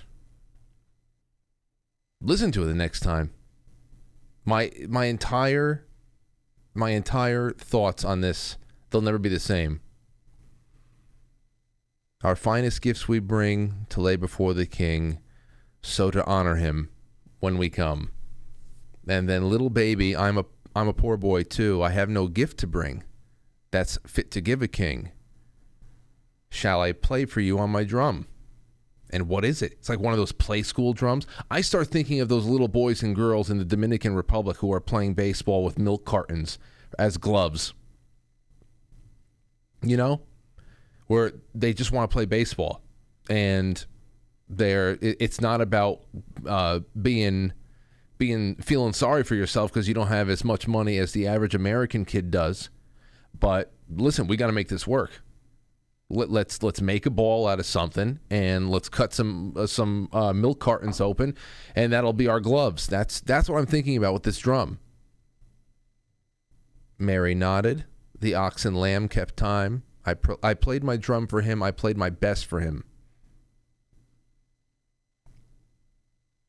Not bad. Not a bad story to tell when you grow up either. Not a bad story at all. Okay, so let's go and take some time and jump into the super chats. We have a couple here. Stove, thank you so much. It's always good to have you out there. I'm spoiled to always kind of expect to see him in there.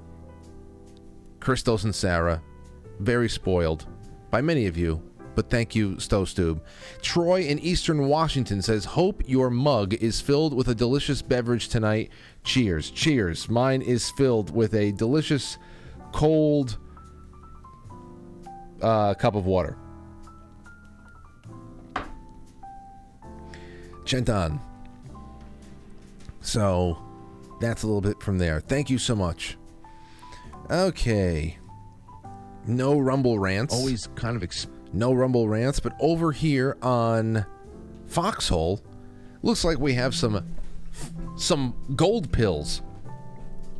I thought I'd get a little bit more out of people contributing to the show on Rumble. We have more viewership there than we do on YouTube these days, and YouTube's been demonetized since April of 2020. We actually have super chats over there, but maybe soon. All right, here we go. Witchy Poo, I choose life. It's good to hear it. And there's Bob, just because. Thank you. Porpoiseful, thank you. River Pike, Manamanon, thank you. Cave Toad, thanks Tim Gordon. Robert Sarnes with a phone. Neo says, great conversation, Tim and Frank. Chat conversation is just as awesome. Thank you, everybody. Thank you, Neo. Thank you so much. Keith, good to see you. Cave Toad, did you like the Cappy track video I put in the Mouth of Babes thread? Post 64, banned version has subtitle. No, I have not seen that yet. I'm hoping to get through the Mouth of Babes thread a little bit more, perhaps tonight, who knows. It's 8:36, we have a little bit of time. We can take some calls too if you like, 914-595-6953. Switch Rod says, wow, I had a nod from Mary and a smile from Jesus. Mom, you've had many. No, that was my father said you've had many. Well, we can only hope and pray and work. Could try to earn those nods and those smiles along the way. Judy the Lady Pug, thank you. Thank you. All right. All right. So, what do we do now? What on earth do we do now? I have a few things to show you, but I guess we can take a call from Art from New York. How are you, Art? It's good to hear from you. I'm okay. I'm good. And I'm calling today to wish you Merry Christmas to you and Merry Christmas to your family, to your friends that you bring every time to nourish the scene, and Merry Christmas to the whole family of Frank. And life is good, Frank. I hope and I pray for God to enlighten your path. Don't take it against you. You need to struggle to keep the show going on, man. I appreciate that, Art. You that hits at a very I don't know. It's very well timed, that statement. You need the struggle. And this has been a struggle-filled year. I'll tell you that much. And I wish I was concentrated. That's why I love the shows like tonight. I get to concentrate a little bit more about on concepts of life and hope and joy. All around the same time that I'm planning funerals and to be honest, I'm still missing the people that are gone. I miss Skip. I think about this is going to be the first Christmas without my grandmother. It's a lot, but I know that everybody in the audience is going through just as much, if not worse, at times, because I get a lot of feedback from them, and that's another reason why I feel like sharing is so important, because it keeps people a little bit more in orbit and not so disconnected from one another. Hallelujah, man. That's good spirit. That's the meaning of life. You're young, and don't you worry. As far as you breathe and you respect every breath you take and not take it for granted, that's the light, man. Keep faith in the breath you take, man. You have a little baby, beautiful wife, your mom is still alive, and you have your brother, and you have, the team, that working with you. You struggle, but light is within. What about you? What about you, Art? What are you doing? What do you do this time of year?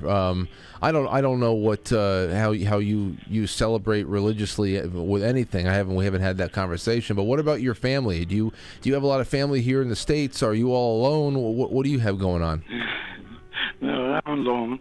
But I my family is my joy to listen to a show like this, or to another show, or to see one thing.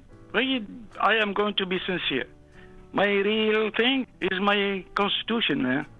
That's my celebration, man. I don't want to see the destruction of my Constitution. That's my joy.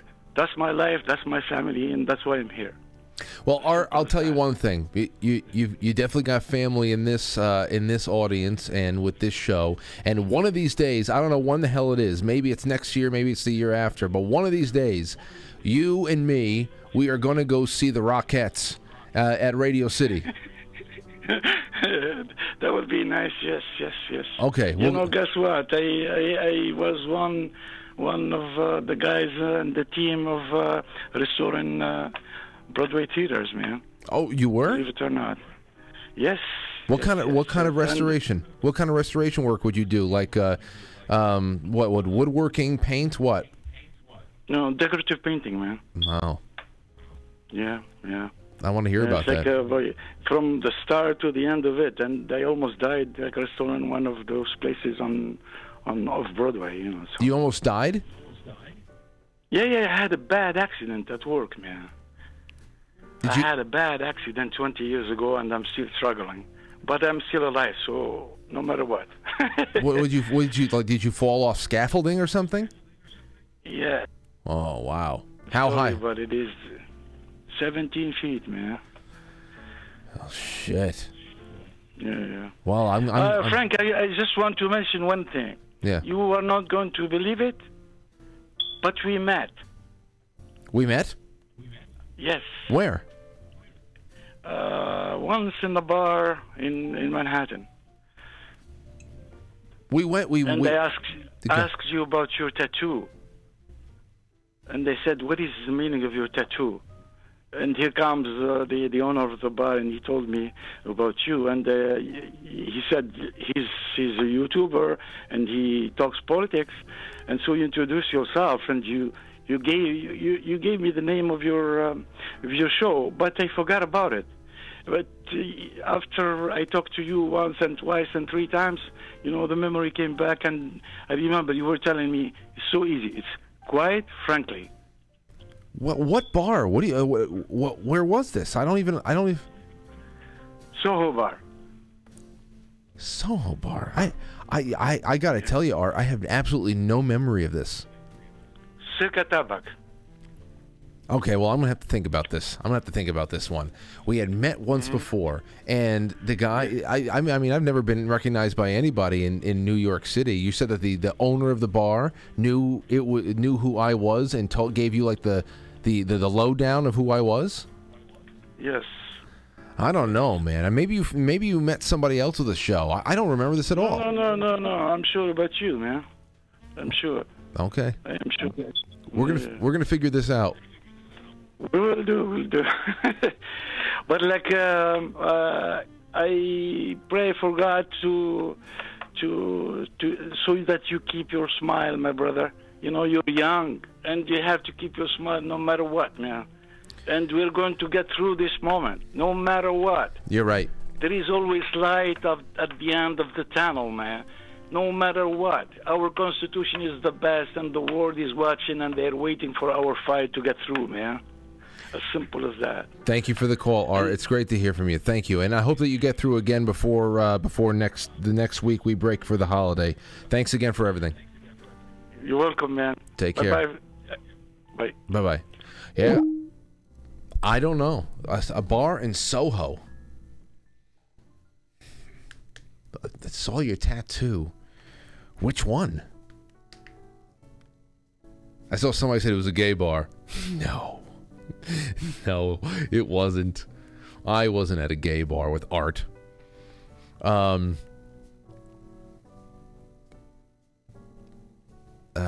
man. I don't, I thought he was going to say, oh, I saw you at a hookah bar in Alphabet City.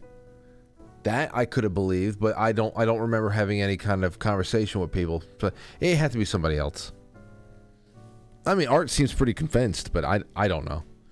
Doesn't make any sense to me. I'm trying to go back, and I have a pretty good recall, and I don't get very drunk or anything like that when I go out, so my memory wouldn't be cloudy because I drive home. At the end of the night, I'm driving home, so I'm not getting drunk. So I don't know why I wouldn't remember that. 970, you're on the air. Who's this? Yeah, hi there. I'd like to talk to Frank if I can. You like? Okay. Please turn the show off in the background, please, and take yourself off of speakerphone if you're on speakerphone. Yeah, I was on speakerphone, and I got through, Tony. Could you please turn the TV off the sound? Thanks. Okay. All right. You want to talk to Frank? He wants you to turn the sound off. Yes, please. I'll go in the other.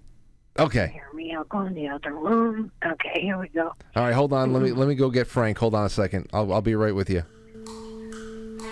Okay. Thank you.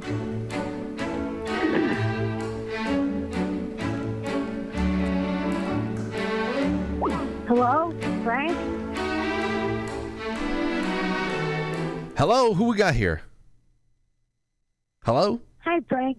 My name is Catherine. Catherine, welcome to the show. Hi, my husband watches you. My husband, Tony, he watches you every day, faithfully.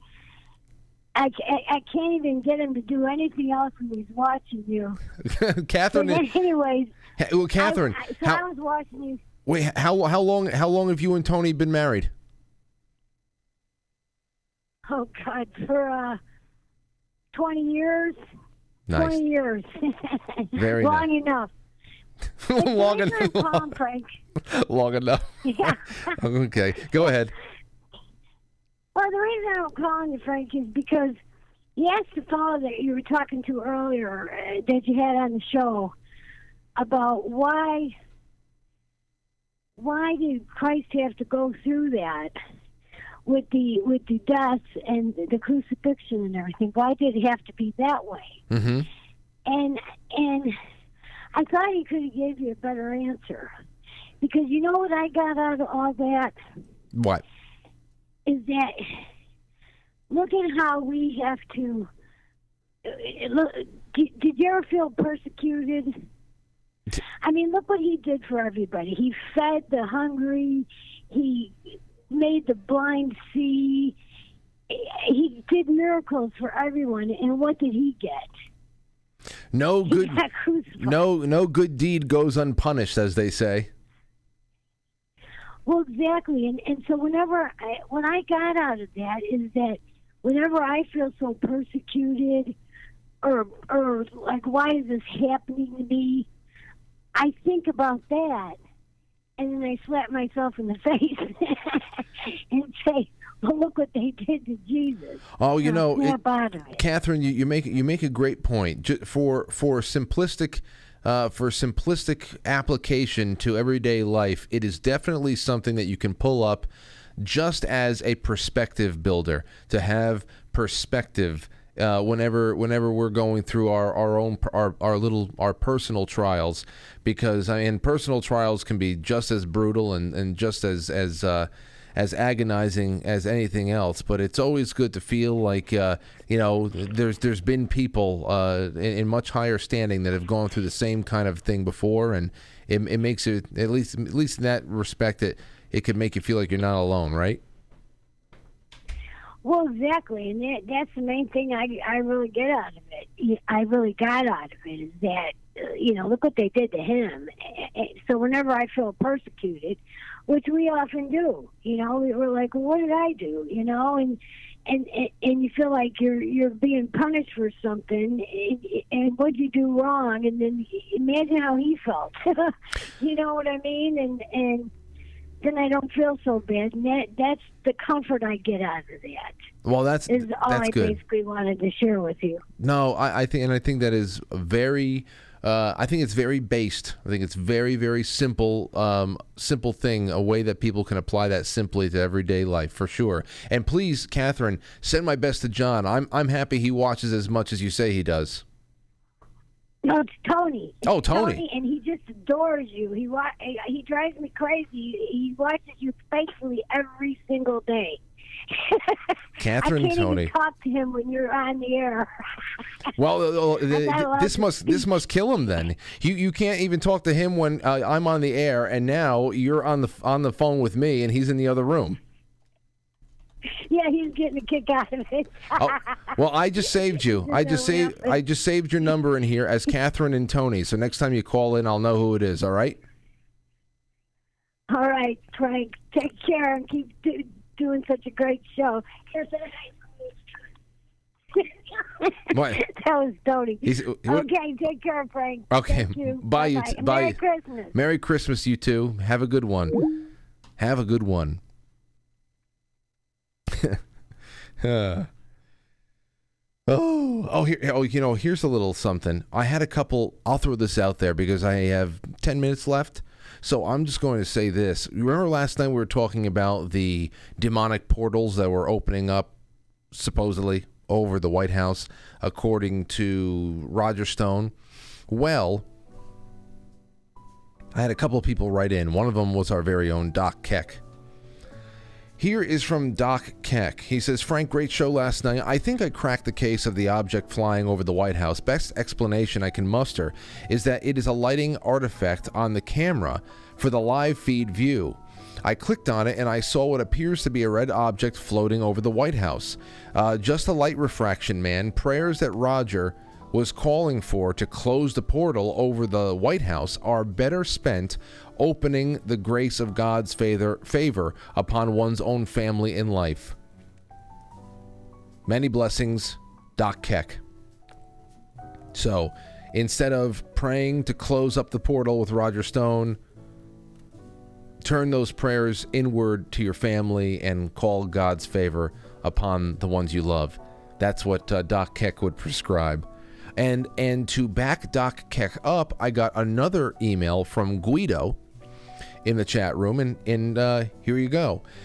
The satanic portal, quote unquote, over the White House, I saw it last night and it was barely visible at sunrise, not visible in the afternoon. At sunrise, there were 4 other artifacts to the right of the portal. The portal. The biggest was lavender, then a green one, then 2 whitish lavender ones, and those did look like lens flares. You see movement in all of these as if they were swirling. But digital cameras do that when they can't clearly define an object. It is a function of the video processor. I've seen that circular cluster of lights made by an infrared light on an infrared camera. The lower end of the IR spectrum, infrared spectrum, is visible to the naked eye as a faint but distinct glow. My hypothesis is that there are 2 IR security cameras pointing in the direction of this camera and created 2 lens flares, one for each infrared light. The White House cam shows these lights as faint red because it is not an IR camera. I think if it were, these blobs would be bright white. If this is the same phenomenon, if this same phenomenon is visible from other cameras and at different angles, then you may have something legit. I think this is one of those stories put out there to make Christians look bad when it gets debunked. This doesn't change the fact that I believe that there's probably at least one demonic portal in the White House. How else would Joe and his staff commute? That is from Guido. He also put a postscript on that. He said, Frank, I forgot to mention, infrared security cameras are extremely common on rooftops. If 1 or 2 of them are pointed directly at the White House cam and just below frame, it very well could create a lens flare that appears whenever it's dark. That lower sphere looks exactly like that, and the upper one could be a parallax effect of the lower image. You see? You see, and that's the leeway we have on the show. We could bring it up. We can say, what if? It could have been a great segue for me to use to jump into another topic about portals and testimony about demonic encounters, and we could have a great spooky night. And then I still have the leeway to come back tomorrow and say, oh, by the way, I know we had a great show last night, and all things considered, we think we have a more reasonable and a more mundane reason for that appearance of a portal. Not to say that portals don't exist and that we shouldn't be talking about them. And that above all, we need to address what happened at Skinwalker Ranch and continues to happen at Skinwalker Ranch. But there you have it. See, I'm not going to let you out. I'm not going to let you go out there and tell all your family this weekend that there's portals over the White House. Now you'll know exactly what's going on. And then, of course, when the portal opens up over the White House, will know. Because we have at least two people in the audience who could analyze these things with a decent amount of expertise and get back to us and say, no, Frank, I think that this is the real deal now. That parallax effect is no longer in effect. All right, well, that's it. That's all I have. Thank you, Timothy Gordon, for being a great, gracious guest. I'm always so happy to have him on the show. I'm glad that we met. Reached out to him many years ago at this point, and we've just had one good conversation after the next. No doubt about it. But here we have it. Chai Possum says the little drummer boy is you several millennia later. Ba-rum-pa-pum-pum. Well, it's not several millennia. It's a couple millennia. If Matt was here, he would tell you what several millennia are. Maybe Matt will be here tomorrow night. I'll ask him about it. But thank you for that, Chai Possum. Thank you so much. And I appreciate Larkstar. Boy, oh boy, Larkstar just sent a very generous Rumble rant. I hope you didn't feel pressure to do this, Larkstar. I was just talking in generalities. Happy holidays, she says, from your fans. What a wonderful gift from a wonderful person who's been around supporting this show for many years. Thank you, guys. Thank you, guys and gals. Linda Love says, I love John Ward in the foxhole. Well, I sent a message to John Ward not too long ago, and guess what? I got a text message back. I would want to let everybody know, because I'm sure he would not be upset with me doing so, and letting everybody know that John Ward is just fine, and he's getting on with life, and it didn't seem, I'm not getting anybody's hopes up, it didn't seem like he's planning on spending the rest of his days in complete seclusion, that he still has a creative itch that needs to be scratched, and who knows?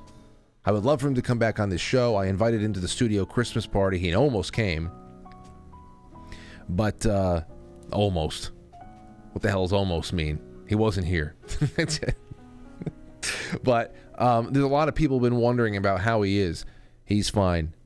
He's fine. We spoke a couple of weeks ago, and I was very happy to get a response back. So, there you go. Every once in a while, I get a John Ward comment out there. Switchrod says, so you may have peace. So you may have peace in the world. You have to have tribulation. But take courage. I have overcome the world. John 16:33.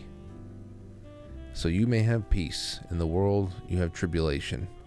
Well, we have to do a show one night about tribulation. A lot of great things lined up for the new year. And now Stosub just dropped an entire sleeve of cookies on us.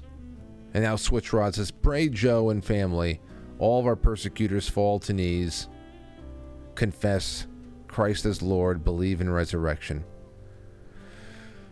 Well, thank you guys and gals for this. I feel that we've finally turned a Christmassy corner, you know? Because tomorrow night we'll have some fun, but all next week it's going to be Christmas and getting in the mood and soaking this time up, because it's a long crawl to the end of the year, and it always goes by way too damn fast. Just way too damn fast. So, you know.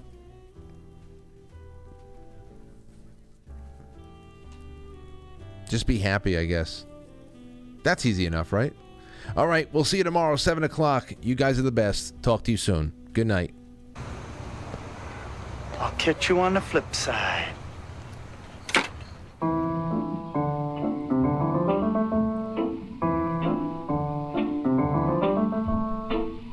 Quite Frankly is filmed before a live studio audience, and now our super chatters, starting with all my beautiful friends over there on Foxhole. Thank you. And another one just came in from Cave Toad, a fleet. I just want to give Cave Toad a digital hug for that, and everybody else too. Thank you to Larkstar. Thank you to all my friends on QuiteFranklySuperChat.com, Chai Possum, Palador Veyros, Another brilliant show, Palador says. Little Drummer Boy. Thank you, Little Drummer Boy. Stowstube and Troy in Eastern Washington. I cannot wait for 7 o'clock tomorrow when we reconvene. Until then, go to quitefrankly.tv, take a look around, become a sponsor, buy some merch, patronize our wonderful affiliates and friends, and we will see you on the morrow.